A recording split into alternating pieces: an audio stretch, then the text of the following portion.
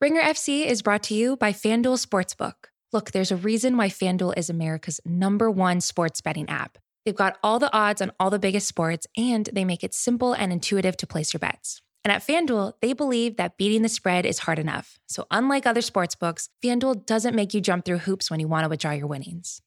If you haven't tried FanDuel Sportsbook yet, then now's your chance because sports are coming back online.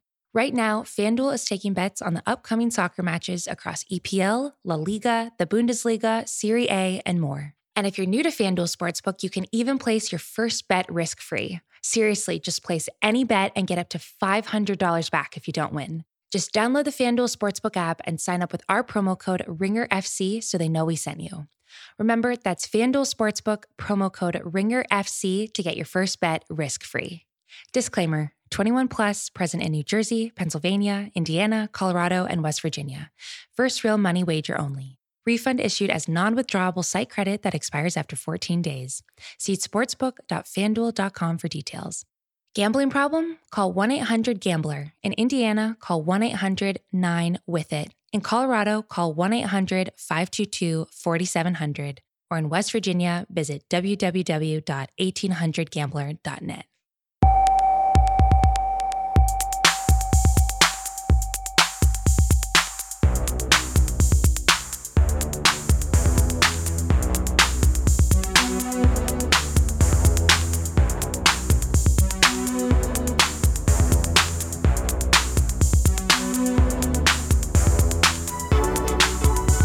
Hello and welcome to the first Stadio podcast on Ringer FC. I'm Mesut Konga. I'm Ryan Hun. Ryan, how are you doing? I'm all right, man. How are you? I am ecstatic. I am recording from an undisclosed location deep in the German countryside in like a dream farmhouse. It is actually so amazing with my friends' family. The food has been incredible. Like I'm living my truth. I'm living a dream. You picked the right time to go away. Our first Ringer FC podcast, or Stadio podcast on Ringer FC. You did one out of Berlin. Listen, give the people what they want. I mean, we're recording remotely anyway. We've been recording remotely for over 3 months now, so it's not really doesn't really matter, I suppose. I will say one thing is this house is so amazing that I woke up in the night. I was woken up at 3:17 a.m. by a splashing sound, and I was like, "Oh my god, there's like another creature. There's a creature in my room," and it wasn't. It was a fish from the pond downstairs. Wow, jumping around. Yeah, that's how clear the sound travels. Yeah, was it a catfish? Oh my god. That's probably too much of an inside joke already for Ringer FC fans. People who haven't listened to us before and are only just discovering us via the Ringer FC feed, you will become familiar with what a catfish is very, very soon. Do you know what this is foreshadowing? No, actually, do you know what? We may not explain it now. Let it just sit there as foreshadowing. They'll get into it. If anyone has seen the TV show Catfish, it's basically that in a football sense. Exactly. Football and catfish. Heads up, because this is our first show on Ringer FC, we might go a bit long today. Yeah. We're usually about 45 minutes, our podcasts, right? Yeah, but we're quite excitable today, aren't we? Yeah, and we thought we should do Premier League, and we've got the Bundesliga is wrapping up soon, and I was at a game on the weekend, so I'm going to talk about that. And then we've got La Liga, and then Serie A came back. Bundesliga wraps next week, so everything's kind of fitting into place a little bit. So exactly.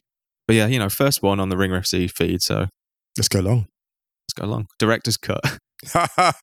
Before we get going, though, we need to do some admin. So before we fully migrate over to the Ringer FC feed exclusively, it means you can still vote for us in the British Podcast Awards. We've been pushing this agenda for a while on our own feed. So if you want to vote for us in the Listener's Choice Award, because we didn't get nominated for any awards properly, you can go to britishpodcastawards.com/vote. Go and vote. Search for Stadio and give us a little vote. Yeah. Because it would be great if we could arrive at Ringer FC, as the award-winning Stadio podcast. That'd be quite cool. Exactly. Also, like we mentioned, we're going to be dual posting for a couple of weeks on the Stadio feed and on the Ringer FC feed before migrating exclusively over to the Ringer FC Spotify feed. So for those of you who are listening to us via the Stadio feed, there's a link in the description that will take you straight to the Ringer FC Spotify feed. Trying to think if there's any more admin before we get into it.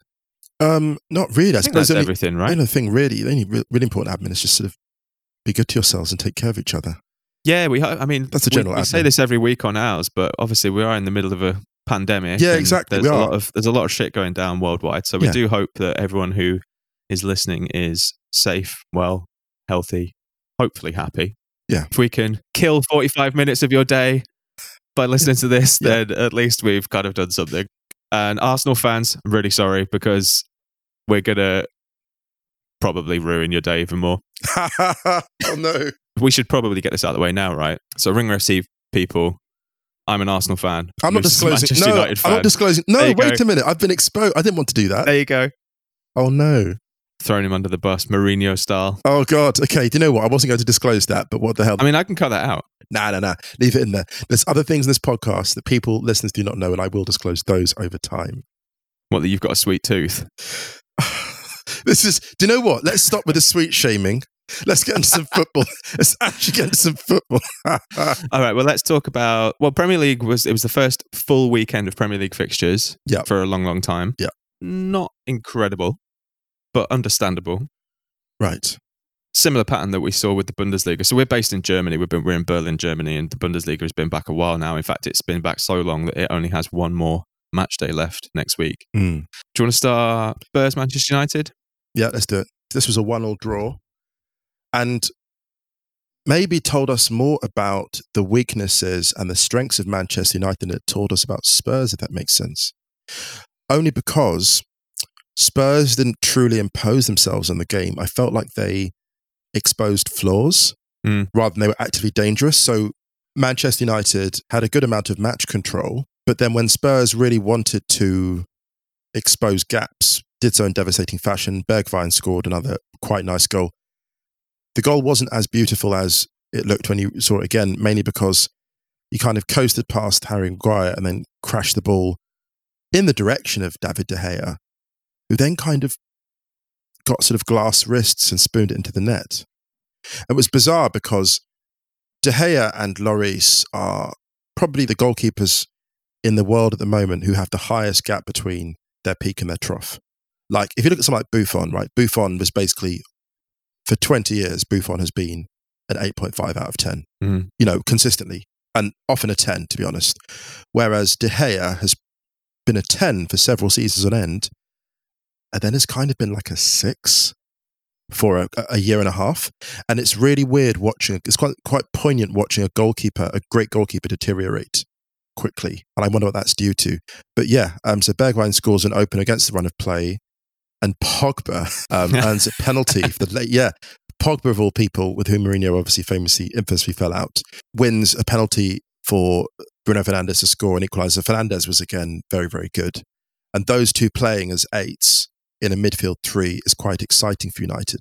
But the one thing I'll say about Pogba earning the penalty against Dyer, Pogba is probably the worst footballer to encounter in the final third for any defender, simply because he has so many ways to beat you. And it reminded me of Joshua Kimmich, France-Germany in the Euros 2016, when you're up against this guy, you're isolated against a footballer, he's 6'3", is technically out of this world and just so physically, you don't know, you watch Eric Dyer just thinking, I've not seen that before. He's one of the few footballers that I think will size a defender up and you can kind of imagine him just saying, you want to dance? Exactly, yeah. And Eric Dyer did not want to dance. He did struggle, bless him. But I thought Eric Dyer wasn't that bad at centre-back. I think that was probably the main blip that he had. But like you say, Pogba is so technically gifted in those positions. And glimpses of maybe a Pogba that people have been quite quick to forget. I actually tweeted that, I think a lot of people have forgotten just how good at football Paul Pogba is. Yeah. He showed, again, just how important he can be for Manchester United. But also, we've said before that there is no point having a player like Paul Pogba in your side if you aren't prepared to play him in a position where you're going to maximise his skill set. And that's why he was so brilliant at Juve. This isn't exactly rocket science here, but, the left of that midfield three at Juve were undoubtedly his best years so far, I think. The game I remember was the away leg at the Bernabeu when they went to the final that year. And he made that break from the halfway line and he kind of dinked it over Ramos and he completely tore them apart. Yeah. And that was because that Juve midfield had so much balance. And it's a balance that Manchester United have struggled to get since he's been there in the to be honest, all over the pitch, but especially in midfield. Now, I know it's early days, but Fernandes and Pogba as 2 8s with a really, really decent holding midfielder instantly looks like a really good midfield for Manchester United, and probably their most interesting midfield that they've had for a long, long time. Yeah. I think they could probably do with like an upgrade on McTominay in the holding midfield role. But that's not to say that he's a bad player by any means. It's just I think that if you're going to really, really let those two, i.e. Pogba and Fernandes, go, like really, really kind of turbocharge him, you know, you need someone like kind of Busquets, or not Busquets now, but that kind of... Saul Niguez? Sal, maybe. Too dynamic. Yeah, we had a question actually from Charith Munasinghe, who said, thoughts on Thomas Partey as an ideal defensive midfielder for Manchester United sitting behind Bruno and Pogba. There were a couple of questions about Partey because he's been rumoured to go to Arsenal, although I'm not entirely sure how realistic that is at the moment. But he'd be perfect. I think Thomas Partey with Pogba and Fernandes is a really, really, really tasty midfield. Because Thomas Partey is seen as this kind of unit, if you like, in midfield, but he's also technically brilliant. His passing ability is so under the radar, I think. Yeah. And he's fully formed. He is fully formed. He's ready to go. I mean, I think he could probably walk into most Premier League sides, Thomas Partey. I don't think there's a top Premier League side that wouldn't take him. I can't think of a Premier League side he wouldn't actually, in some cases, materially improve. Yeah, I agree. I think if you swapped him for Rodri, actually, Partey is what Rodri was meant to be, and still should be, still will be, I think, for Manchester City. Yeah, and I think he has a lot of the attributes that Fernandinho had in that Man City midfield as well, but he's just a bigger presence there, I think. That's right, yeah, absolutely. So, yeah, 1-1, fair result maybe? I think it's a great result. I thought it was a really good game, actually. I thought so. I really enjoyed it as a football match. I don't know if you saw this, but I was watching it on the UK broadcast, and Roy Keane was not happy at half-time about Yeah, but then, can I be honest with you? He wasn't happy, but he was kind of like, I think it's one of those ones when you've been so long in a role, in a suit, that the suit starts to consume the wearer. Do you know what I think it was? I think it was that he's been in lockdown so long, he just couldn't wait to get out and have a rant. That's probably quite a good analysis as well. And that's he's just like, I'm free. I'm out. Right. Who can I tear into? Because he went a bit too turbo. Like he normally tears into people, but this was kind of like, this was actually quite hammy. He went peak Roy Keane. Yeah. He did. But even this was like, I saw this and I was like, this is beyond parody. This is like, where was that energy for Peter Schmeichel? Yeah.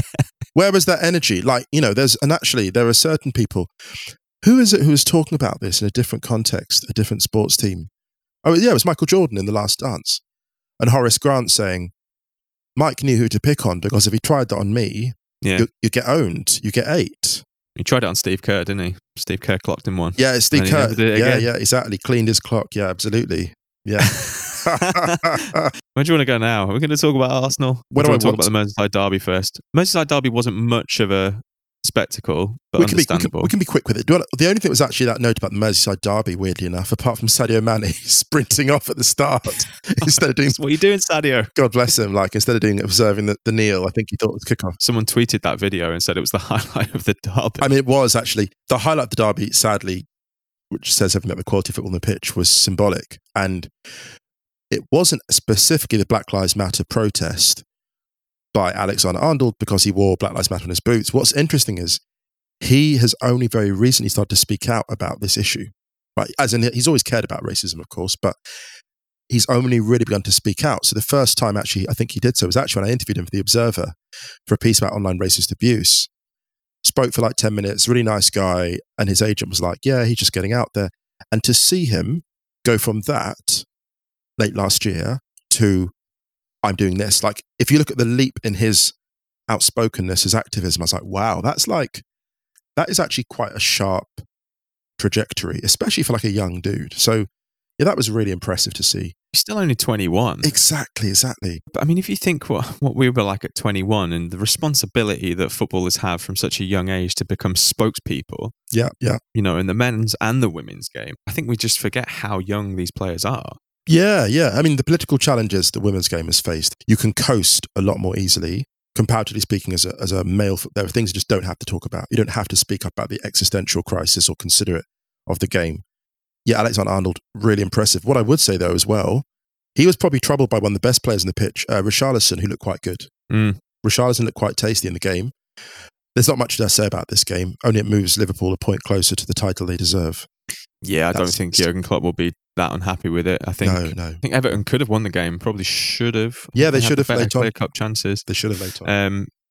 But yeah, the Tom Davies one that hit the post was the one I thought would have been it. But absolutely. But yeah, I mean, credit to Carlo Ancelotti though, who is doing a really, really great job at Everton. I love that. I love that appointment so much. I loved it at the time. I love it even more now.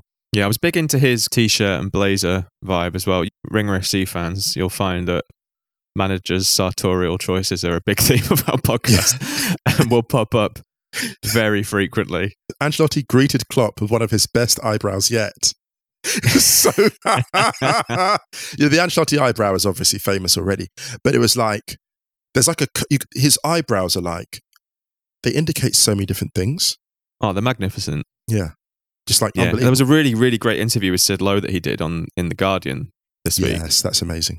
He touches on police brutality as well in the US and elsewhere, which I thought was super interesting. And this is the thing that we've been really encouraged by in terms of the visibility that the Premier League and other leagues are giving to these issues at the moment. It's kind of unprecedented. When did you think that you would hear Carlo Ancelotti talk about police brutality or anyone like that, you know? But one thing I want to say as well is like, what's kind of amazing, imagine you're like a young black player and you've got like a family thinking where to send their kid and thinking, my son's going to be fine there. My son's going to be good at that manner. This is why it's so incredible. Like young black players looking at these clubs and the ones that are outspoken, not just outspoken, not in a kind of corporate sense, but really in a thoughtful way where they've actually considered the issues. You're thinking, yeah, like I want my kid to go there. So that's full credit to Everton. It's exciting in Liverpool at the moment, you know, two very historic, very kind of community-focused clubs as well, but big clubs, with two managers who seem to have really bought into the community and the cultural aspects of both clubs. Like, obviously, Ancelotti hasn't been at Everton as long as Klopp has been at Liverpool, but both of them just seem to really get the clubs. And I think it's a really exciting time on Merseyside for Premier League football, I think. When was the last time there were 4 Champions Leagues on Merseyside? I know. Between the managers. I mean, it's just unbelievable. Imagine a Klopp, Ancelotti, a conversation over a glass of wine. Probably a beer, actually, those two. Probably be a beer with those two. But can you imagine that? Oh, man. Okay, let's move on to...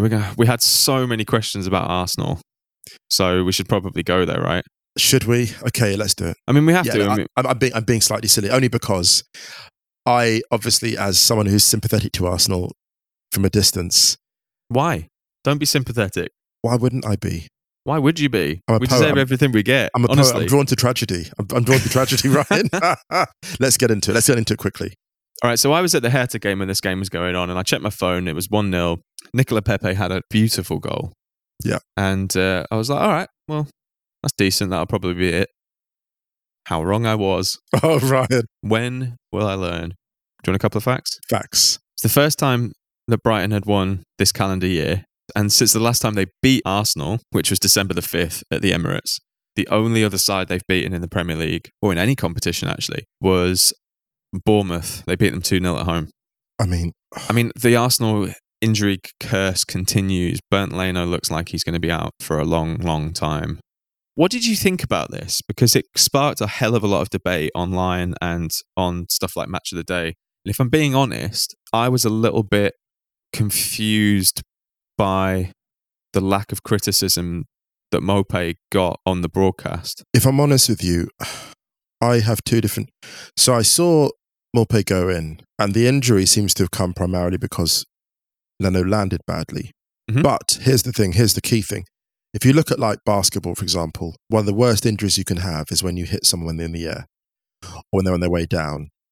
And the equivalent of what Maupay did was basically when someone shoots a jump shot and you put your foot under theirs as they land. Recklessly, but, you know, that's kind of the equivalent. It was like Pachulia on Kawhi that season where Pop went absolutely wild about it. Okay, excellent shout. So, and that's why Leno was so angry, because Leno was pointing at Maupay as he went off and he was just like, you know, it's funny because there was a lot made of the fact that, I actually kind of didn't like this at all. A lot made of the fact that, like his players didn't back him. I'm like, yeah, but here's the thing.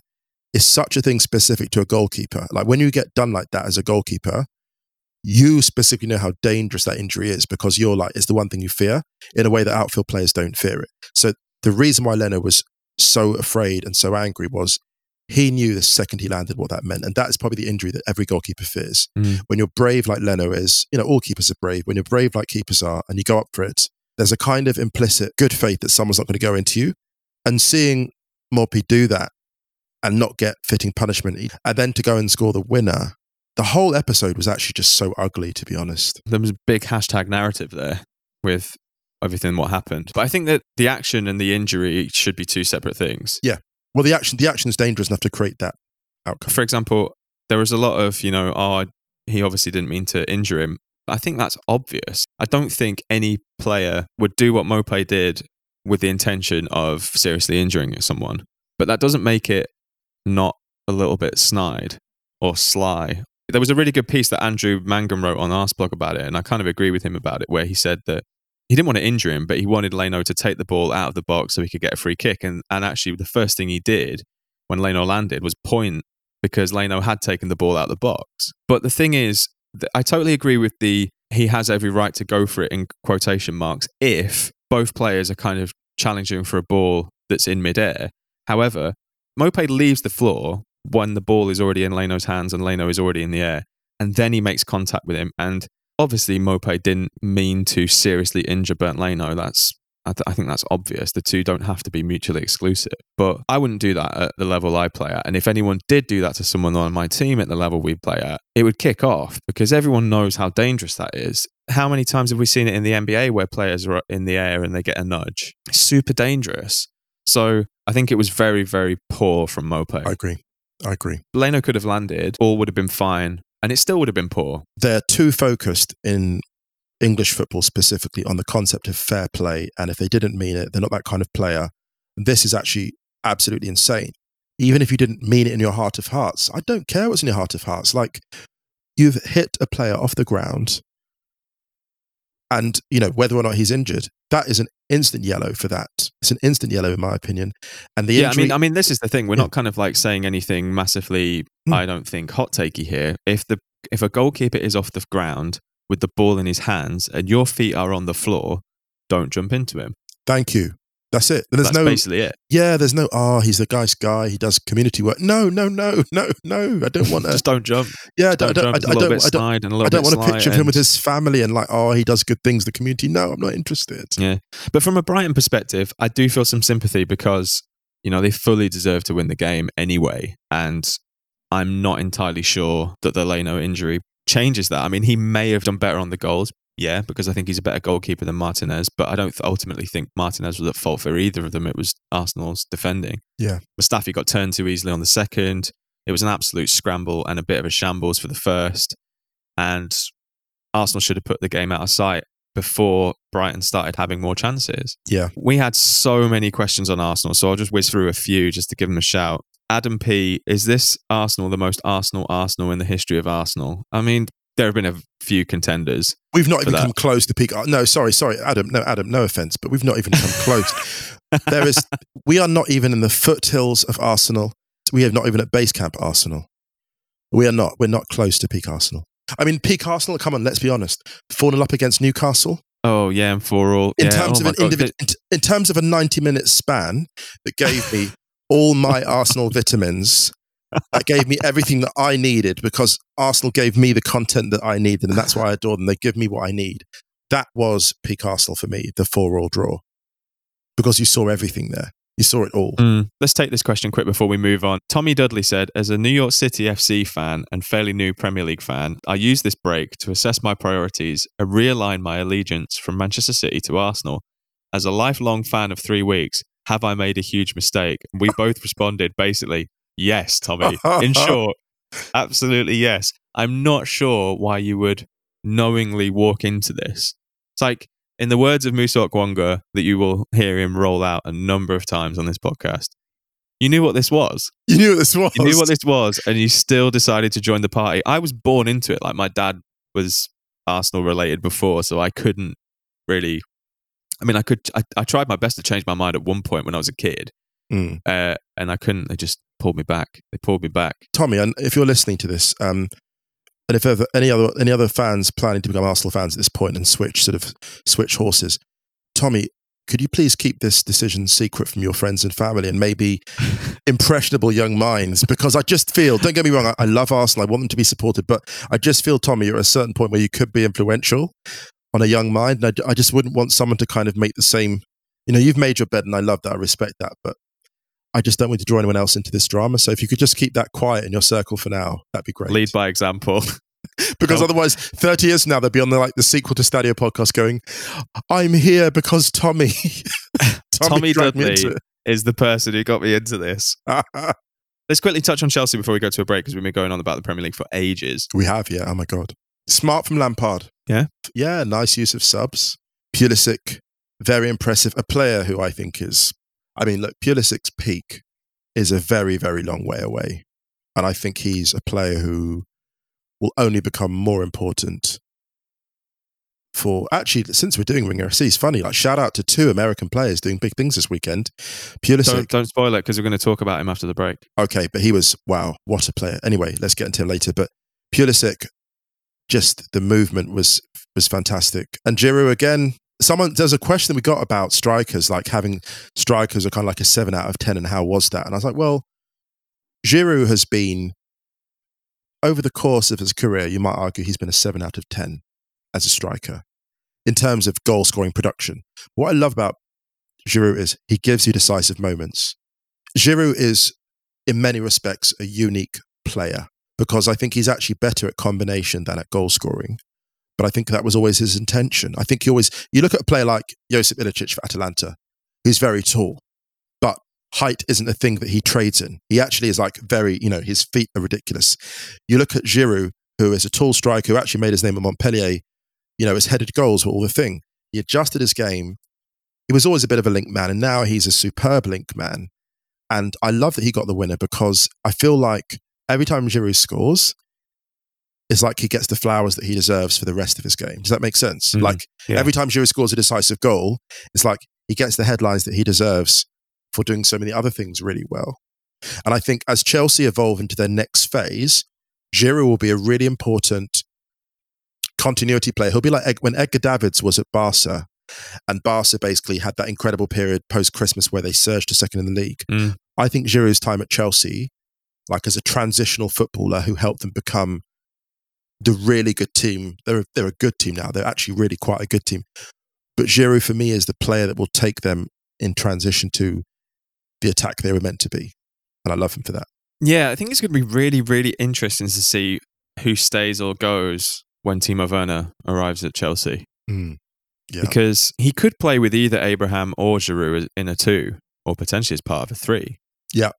I think this potentially poses a few problems for Lampard. He benefited a lot from the transfer ban, the goodwill, the bringing the young players through. And as soon as the ban got lifted, they were like, fuck this.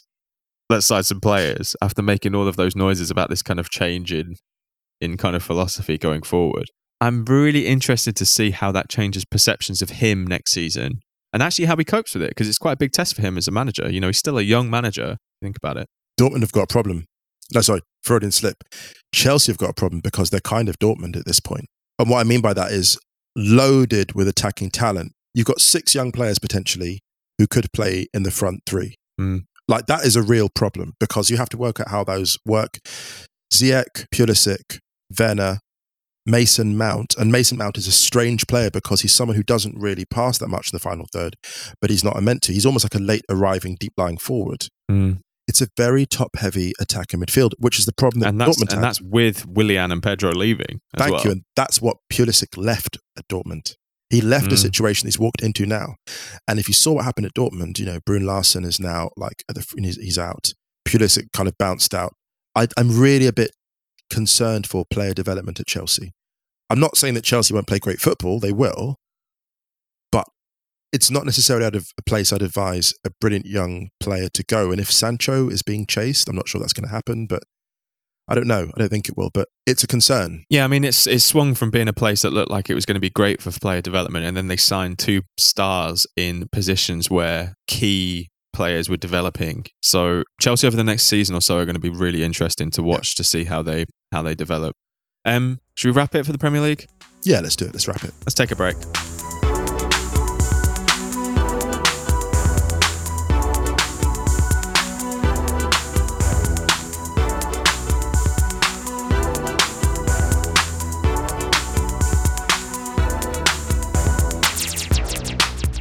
All right, we're back from the break and we're going to go to the Bundesliga. But first, before that, we have a question from James Tyler. He said, if Stadio was a Bundesliga team, who is your manager? To which there surely must be one answer. You take it there, Ryan. Begins with M and it ends with Arco Rosa. Only a man that handsome could keep both Musa and I in check. Absolutely. He knows what we think. He knows what we think. Yeah. Ringer FC people who haven't listened to Stadio before, get used to some frequent Marco Rosa thirst because it's coming. Oh boy. It's coming. It's very frequent on this podcast. So let's maybe start with Gladbach on that tip, who beat Paderborn 3-1 in Paderborn. Yes. Paderborn already down.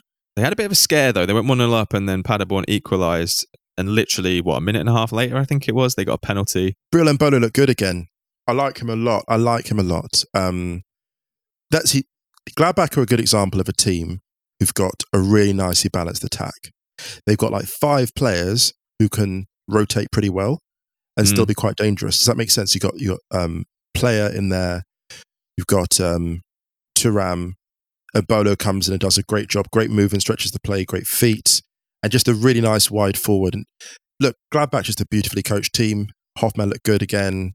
Neuhaus again. It's just, I mean, those who haven't spent more time watching Gladbach, do pay attention because they've been good. I mean, I've been in Germany for 6 years now. They've been entertaining for as long as I've been in Germany. Like they were the most exciting team I watched early on here. I think they beat Schalke 5-1. I always talk about this game. They beat Schalke 5-1. And it was just, wow. And I came back and I said to a friend, I said, look, Gladbach, they don't win the league here, but my God, they play the football. They really just win hearts. Football. They do win hearts. And minds. Yeah, so nice game. They needed that win as well. Yeah, it's put Gladbach in pole position to clinch the last Champions League spot in the Bundesliga because Leverkusen lost 2-0 away at Hertha, a game that I was at the Olympiastadion. It's a good win for Hertha because they, after a good start under Bruno Labbadia, they'd hit a bit of a poor run of form, lost 3 on the bounce. Hertha are now above Schalke. That's how good Hertha have been under Labbadia, and that is how poor Schalke's run of form is. But back to the game. Leverkusen were quiet. Didn't really do much. Havertz was quiet, unfortunately. I made a point of watching him for the first half, just kind of keeping my eyes on him as much as possible. And his movement is unbelievable. He's always in so much space. And I'm actually going to write a piece on Havertz soon because he's an incredible footballer. And he's someone who will stay at Leverkusen probably next season, but will go on to be a star at a mega club, I think. Leverkusen are in 5th. They're 2 points behind Gladbach now. And Hertha, the side who beat Leverkusen, travel to Gladbach on the final day of the season, but a point will do it for Gladbach. If the top 5 stays as it is in that order, you can't really argue, I don't think. Gladbach were top at points this season. They had a chance to be, well, they very nearly could have been top at Christmas. But that was Leipzig, who lost to Dortmund on the weekend, 2-0 at home. Gio Reyna's first start for Dortmund and his first assist. A gorgeous assist as well. It was lovely. It was really beautiful. Yeah, it was a really, really nice touch. Very clever. Him and Haaland, I think, are going to have a nice long relationship. And there are a few noises coming out at Dortmund that Sancho won't go in the summer after it being heavily suggested that he would. What I'll say about the Reyna pass, the reason I love it so much, the assist, and apologies for yet another basketball reference, but do you remember when the Spurs won in 2014? Oh, yeah. And the genius of that Spurs team winning the NBA was that they always made the extra pass that made the basket absolutely certain. Do you know what I mean? 2.5 seconds. Exactly. 2.5 seconds. And this was, Reyna's pass was the most San Antonio Spurs assist I've seen for a while. Where lovely. He so could have taken that, surged onto it and finished. But he was like, we're going to make absolutely sure. And it was so delicate. It was such a delicate, the instep and just like, little bit fade, very cash. Cut across it, yeah. Bayern won 3-1 at home to Freiburg. Obviously, they were champions already. Down the bottom, it's looking tasty. Before we get to the bottom, quick shout out to Sarpreet Singh. I got a message from Francis Awaratefe out in Australia about this. Sarpreet Singh coming from the Australian League and now on the bench for Bayern. And some really interesting players in that Bayern squad. Like, while the seniors are out or being rested, Bayern have got a scary second generation. They've got a good young crop coming through, Bayern. Yeah, very, very good. Anyway, so back to the drop. So Bremen and Fortuna are basically going to have a scrap for who finishes in the relegation playoff place or who goes down automatically. Currently, Bremen are on 28 points. Fortuna are on 30. Shout out to Mainz, though, because Mainz pulled themselves out of trouble. Yeah, they have. Maybe we'll kind of wrap the Bundesliga up properly next week because it will wrap next week. So let's do a proper Bundesliga focused one at the beginning of next week. Yeah. But yeah, I don't know. Do you want to talk? Do you want to hear about the Ghost Game thing quick? Because it was weird. Of course, weird, man. That's awesome. Yeah. So I went to, like I mentioned, I went to Hertha against Leverkusen on Saturday, and it was the first game that I've been to since football resumed in Germany. The whole thing was super weird. And the thing that you notice, and I'm going to write this in this piece, I think, is that it starts way before you've got to the ground. It's just little things that are so different on your commute there. For example, whenever you go to a football game, and people who go to any sporting events know this, you know you're going somewhere on the way. Right. You can't escape it. For example, when I went to Dortmund, on the way there were people getting on at every station. There were people from Berlin in Dortmund shirts. You're reminded of the event that you're going to all the way there until you arrive. And this had none of that. And it was very, very strange. And then you got to the Olympiastadion. I nearly missed kickoff, actually, because silly me didn't double check the email and realised that you had to pick up the accreditation from a different place this time. So you had to go to the fan shop, which is on the other side of the Olympia Park. Oh my gosh. For those of you who are aware of the Olympiastadion in Berlin, I had to sprint round to the fan shop. A few police vans, eerily quiet. Picked up my accreditation. Cut back through the training ground, actually, because it was open. No one around. Walked around to the press entrance. Had to have my temperature taken. Had to fill out a survey before from the DFL, the Deutsche Fußballliga, saying, I haven't had COVID, I haven't been in touch with anyone that I know has had COVID, and I haven't left Germany for 14 days or whatever. Guy comes up to me, shoves a thermometer in my ear, takes my temperature, and then turns it round to show me really sternly. So I'm panicking, thinking, why is he doing this? Is this bad? And I just said to him, I was like, is that normal? Or, is that normal or what? And he was just like, yes. Or like, yeah, it's fine, basically. The most German thing, the most Berlin thing ever. I was like, man, you might need to work on your technique a little bit because I thought I was going to get kicked out then. And then hand sanitizer, they check your bag, you give them the survey, then you're in. And then it's just, there's no one there. There's all the TV vans. There's just no one. It's quiet. It's like so quiet. Everyone's scattered in the press box. I counted actually 7 written journalists, 3 TV cameramen, and 4 or 5 commentators. It's unbelievable. It was super eerie. Really, really, really eerie. And you could just hear everything. Like, even though you're quite far away from the pitch at the Olympiastadion, you can just hear absolutely everything. Like the referee coming over and telling Peter Bosch, he said, "Nächstes Mal, gelbe Karte." So it's like, next time, yellow card. Do you know what I mean? Because Peter Bosch was mouthing off. But you can hear it. You can hear everything. And the thing that I found really wild about the experience actually being there was that, obviously, apart from the huge golfing quality, it just sounds like games we've played in Germany. Right. The talking is the same. Like, Schieben, kommt Männer, weiter Jungs. Do you know what's funny as well? What I think is amazing when I watch the games and I watch the intensity of the matches we've seen, because now the German league, they're up to speed again. Like, their fitness is there and they're really flying. Watching them play, you realize how much they shut out the crowd, because you see the intensity of the interactions, the intensity of the tackles, the goal celebrations in several cases. You're like, they play as if the crowd aren't there a lot of the time. I mean, don't get me wrong, on specific nights, they will draw from energy from the crowd. I'm not trying to sort of say that crowds don't matter, but it reminds you just how well conditioned elite athletes are to competition. Like, the spectacle doesn't feel lesser. Like, watching some of the games as well, now that we've been watching more games across the leagues, we've been watching more football than most people, actually, because our league started earlier. Watching games across the leagues, I'm really struck by, my God, they're going fully in.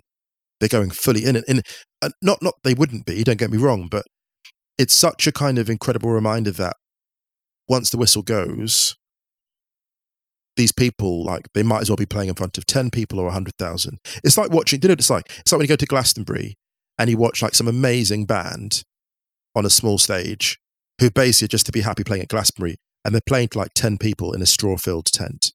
and they're absolutely going wild on stage, even though there's probably more people in the band than spectators. It feels like that watching some of this football. Yeah, I mean, if I'm not going to lie, this felt really kind of sad. That's why I quite like the absence of fan noise, because the fan noise, and this is just from a philosophical point of view, I'm not saying I'm against people that like it, don't get me wrong. I like the fact that it reminds us that we haven't returned to normal. Like, yeah, the infection rates have risen in Germany like quite sharply in recent weeks. And I kind of like that jarring return to reality, if that makes sense. Yeah, I mean, I think that I've made my point quite clear on this, and I understand if people do like the fan noise, but personally, of course, I think from a moral and an ethical point of view, I just don't think it should have been an option. Personally, we're still able to watch games at home as fans. The people who we rely on to make the atmosphere of the product, quote unquote, that we're watching, aren't allowed to go there. So I don't think they should be replaced. I think it should be broadcast as it is. But that's just my opinion. Yeah. But yeah, so very, very, very strange experience. We have been going super long today, but we need to quickly touch on La Liga and Italy very quickly before we get out of here. Yeah. The most interesting stuff, well, the top of the league, Sevilla drawing with Barcelona, and Barcelona just finds so many ways to falter the final hurdle. This has been a real feature of Barcelona for the last 3 seasons. They find ways to lose altitude just when they need to stay afloat most, stay up there most. And so the crucial issue and the cruel issue here, Sid Lowe summed up in a great tweet. So Sid Lowe is just an amazing follow in Spanish football, the essential follow in many cases. Sid Lowe said it best. There's a moment Arthur gets the ball and looks up to play a ball into the box and plays it back or plays it square. And Arthur is funny because he's a player who's been compared a lot to a Xavi, mainly because he's short, squat, and passes well over short distances and sometimes long ones. But actually, what is missing with Barcelona is the urgency and the intensity to advance the ball into the final third. And there's a risk-averse nature. I think that's a better way to put it. Barcelona are risk-averse, and the best Barcelona players traditionally have made the pass that is the most terrifying. Do you know what I think that is, though? I think that's because you're finally seeing the cumulative effect of a lack of philosophy, or the philosophy being eroded over seasons.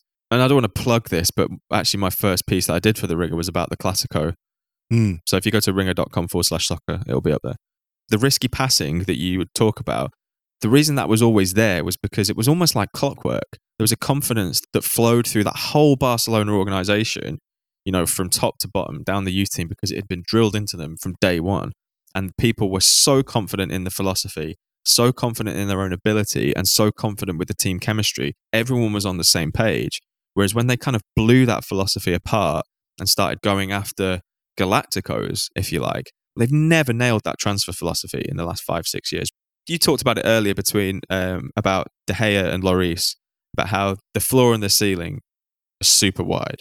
It's been a long, long time since I've seen a Barcelona squad that has got a floor and a ceiling this wide.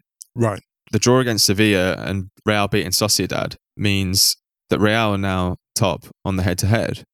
And although I think the reaction from it, I don't know if you felt the same, but I felt the reaction was a little bit over the top. Yeah, of course it was. There's still 8 games to play in La Liga, and there were some people coming out talking like Real Madrid were 10 points clear. Yeah, you know what it is? I think the reason why this is traumatic is because it's symbolic, because they are wasting Leo Messi's final years. It's funny, look at Leo Messi's career. If you look at like Wayne Gretzky and Leo Messi, because they're to me the most similar types of great athlete. Incredible playmakers, just as good at scoring as assisting. Gretzky basically got off to a huge start, trophy-laden start in his career, but like towards the end, never had the pieces around him to do him justice. And I think with Messi, there's a panic because you've had Coutinho, Dembele, Andre Gomes, and Griezmann. These are all players brought in to substantially improve Barcelona and take them to the next level. And for different reasons, in Dembele's case, not his fault at all, mostly reasons of fit, none of those 4 transfers have delivered what was envisaged. And this is the real problem for Barca now. The problem when you make bad mistakes, like when you're in quicksand, don't keep kicking too fast, right? Look for a route to grab onto and draw yourself out. But Barcelona now, it feels like they're thrashing about and they're sinking deeper. It's like an NBA side who signed a load of bank contracts and they've just got no salary room. Oh my God, yes. Thank you. They've got one Hall of Famer and like 3 or 4 people who are signed on massive deals who just aren't that good. Absolutely right. They kind of feel a little bit stuck, which sounds absurd when you're talking about Barcelona, who are still level on points at the top of La Liga and in with a shout of winning the Champions League. It sounds absurd, doesn't it? But then I think there's something else to be said here, Ryan, which is that it's almost like the whole thing of Barcelona is that it's the whole like more than a club thing. And you can argue this has started. We've mentioned this before many times. I've got to be quick. They've talked about this whole like more than a club, and part of that, what that means is really about it's about a philosophy of transfers and like who you bring in. If you're going to spend that much money on a player, they've got to be a generational talent. And Frankie de Jong represented that. That's why he's such an exciting signing. But they're like just another mega club. And this is what I think is painful for them, that they're basically Real Madrid, but Real Madrid don't care about that. They're shameless with it. They're like, look, yeah, we spend big money. We win stuff. Some of the transfers don't work. We move on. You're meant to be different to us. You're not even true to yourselves. And this is why this hurts. It hurts because even if you lose on your terms. And I think the problem that Barcelona have is like right now they're not even losing on their term. You know, lose playing beautifully by all means. Like if you're going to lose, be like Brazil 82. Let's quickly talk about Italy, shall we? Yeah, I mean, before we move on from La Liga, I just want to shout out Celta Vigo, who won 6-0 at the weekend against Alaves. Rafinha with 2 beautiful goals. Love him. That was a really important win for Celta. It pulls them 4 clear of the relegation zone now. Rubi got sacked as Betis manager after Betis lost to Athletic. Yeah, 1-0. Yeah. Rubi's strange, man. He's had a strange career. He hasn't been at many clubs more than a season, yet he seems to have had like a really good rep. They knew what this was. Actually, before I forget on the Celta shout out, they've only scored 28 goals all season, and this was 6 of them. I know. So yeah, this was the perfect time for them to get their scoring boots on. I'm actually quite looking forward to the Bundesliga wrapping, so it frees up a little bit more space to talk about La Liga, because I think that's going to be the really interesting one on. Oh my goodness, so interesting. But so quickly, let's jump to Serie A before we get out of here, because we've been going on for ages. I'm big into bored Lukaku. Yes, I like the energy. He got a beautiful goal, first goal for Inter after just the great combination between Lautaro Martinez, Eriksen and Lukaku. And then Lukaku kind of returning the favour with a beautiful part in the build-up for Inter's seconds. They beat Sampdoria 2-1. And it's just funny for Lukaku because he's such a funny player, because he gets criticised for his technique and then he pulls out gorgeous pieces of combination play in the final third. And you're like, yeah, he's just really quite good at this. He's really just quite good at this. I think him and Eriksen are going to have a lovely time. Yeah, they look really happy together. They've got big Stockton Malone energy, them too. That is actually an excellent shout. I like that very much. And you know what I like about it as well? I like that Eriksen kind of breaks up the predictability of a Martinez, Lukaku front two. It gives it a bit more a blend. It's a bit what Cunha did for Hertha. With, now that Cunha basically has allowed Luka Bacchio to like make those deep runs. And I think Eriksen's done the same for Martinez. It's balance, really man. Balance and chemistry. It really, really works. But yeah, a good win for them, 2-1. But talking about balance and chemistry, Atalanta returning. Can I shout out to the city of Bergamo, who've been through absolute horror with COVID-19? Yeah. What I love about Atalanta is that Atalanta, for those who don't watch them, and this is the thing, always watch Atalanta. Absolutely. Atalanta, highest goal scorers in Serie A. By a mile, by the way. Lazio are the next top scorers, and they're 14 behind them. The great thing about Atalanta is they gave us peak Atalanta. They had 4 goals, I think, 3 or 4 goals in the first half, and 1 disallowed without their top goal scorer, Josip Ilicic. Like, they did all that without their biggest scorer, and they're just a delight. It's almost like they were like, you know what? This city's been through a tough time, a brutal time with COVID-19. We're going to go out there. We're going to ball out. And they did it. Yeah. They would be my romantic choice to win the Champions League this year. If I could have any team win, they would be an absolute delight, because it would mean so much to the city of Bergamo. It would be brilliant for Gasperini, who has been a manager who's never fully... There are some managers who aren't suited to the kind of bureaucracy of the biggest clubs, not because they're not great managers, but because that whole world is just not what they're about. They just want to go and do good police work. They're like Leicester Freedom. They just want to do good police work, And Gasperini he's doing good police work. Yeah, I mean, they're 6 points off Inter in third, but they've got a 6-point gap over Roma. So they're looking good for that 4th Champions League spot. I think we should probably go. We should probably Unless you've got anything else to add. There was one slight thing to add. we mentioned this before, that Wolfsburg-Bayern is going to be the big game in the women's Bundesliga next season. And it was 0-0 on the weekend in the Frauen Bundesliga. It was dry, and it was just a little bit of foreshadowing there. But yeah, also they were wearing the Black Lives Matter t-shirts, which is very nice. Yes, they were. It was a little bit of on the beach vibes there. Like Union. Union got absolutely smashed 4-0 at Hoffenheim. And it was very much, they looked like they'd been celebrating staying up all week, Union. And anyone that knows Berlin knows there would not have been a shortage of distractions in Berlin. No clubs are open at the moment, though. Still, even though things are opening slowly, still none of Berlin's famous nightclubs. But people have been having impromptu raves on the canal instead. Indeed. Do we need to do any admin before we get out of here? Stadio on Twitter, Stadio Football on Instagram. Yeah. Our website, which you can go and check some work and past episodes as well, is stadio.football. But obviously, ringer.com/soccer on the Ringer. While we're still allowed, BritishPodcastAwards.com/vote. Go and vote. Go and vote for us in the Listener's Choice Award. And don't forget, if you're listening on the Stadio feed, to subscribe on the Ringer FC feed, because we will be migrating over there exclusively in a couple of weeks. Anything else, Musa? I just like you, I'm really, really happy to be here. I'm really happy to be aboard, and I can't wait to do more of it. It's going to be awesome. I thought you meant in your big countryside house on your break. Oh my goodness! I won't get into the quality of the food I've been fed the last. Can you not? Because I'm still in Berlin, so yeah. Sorry about that. Don't worry, I'm distancing. Everything's good. I'm well. Yeah. Another thing that you'll become familiar with is that we play out on different music each week, and this one comes from Patrick Cowley. We actually played out on the Sylvester version of this earlier on in the season. I Need Somebody to Love Tonight. Patrick Cowley produced it. Yeah. Stay safe and well, everyone, and we'll be back on Thursday. See you then.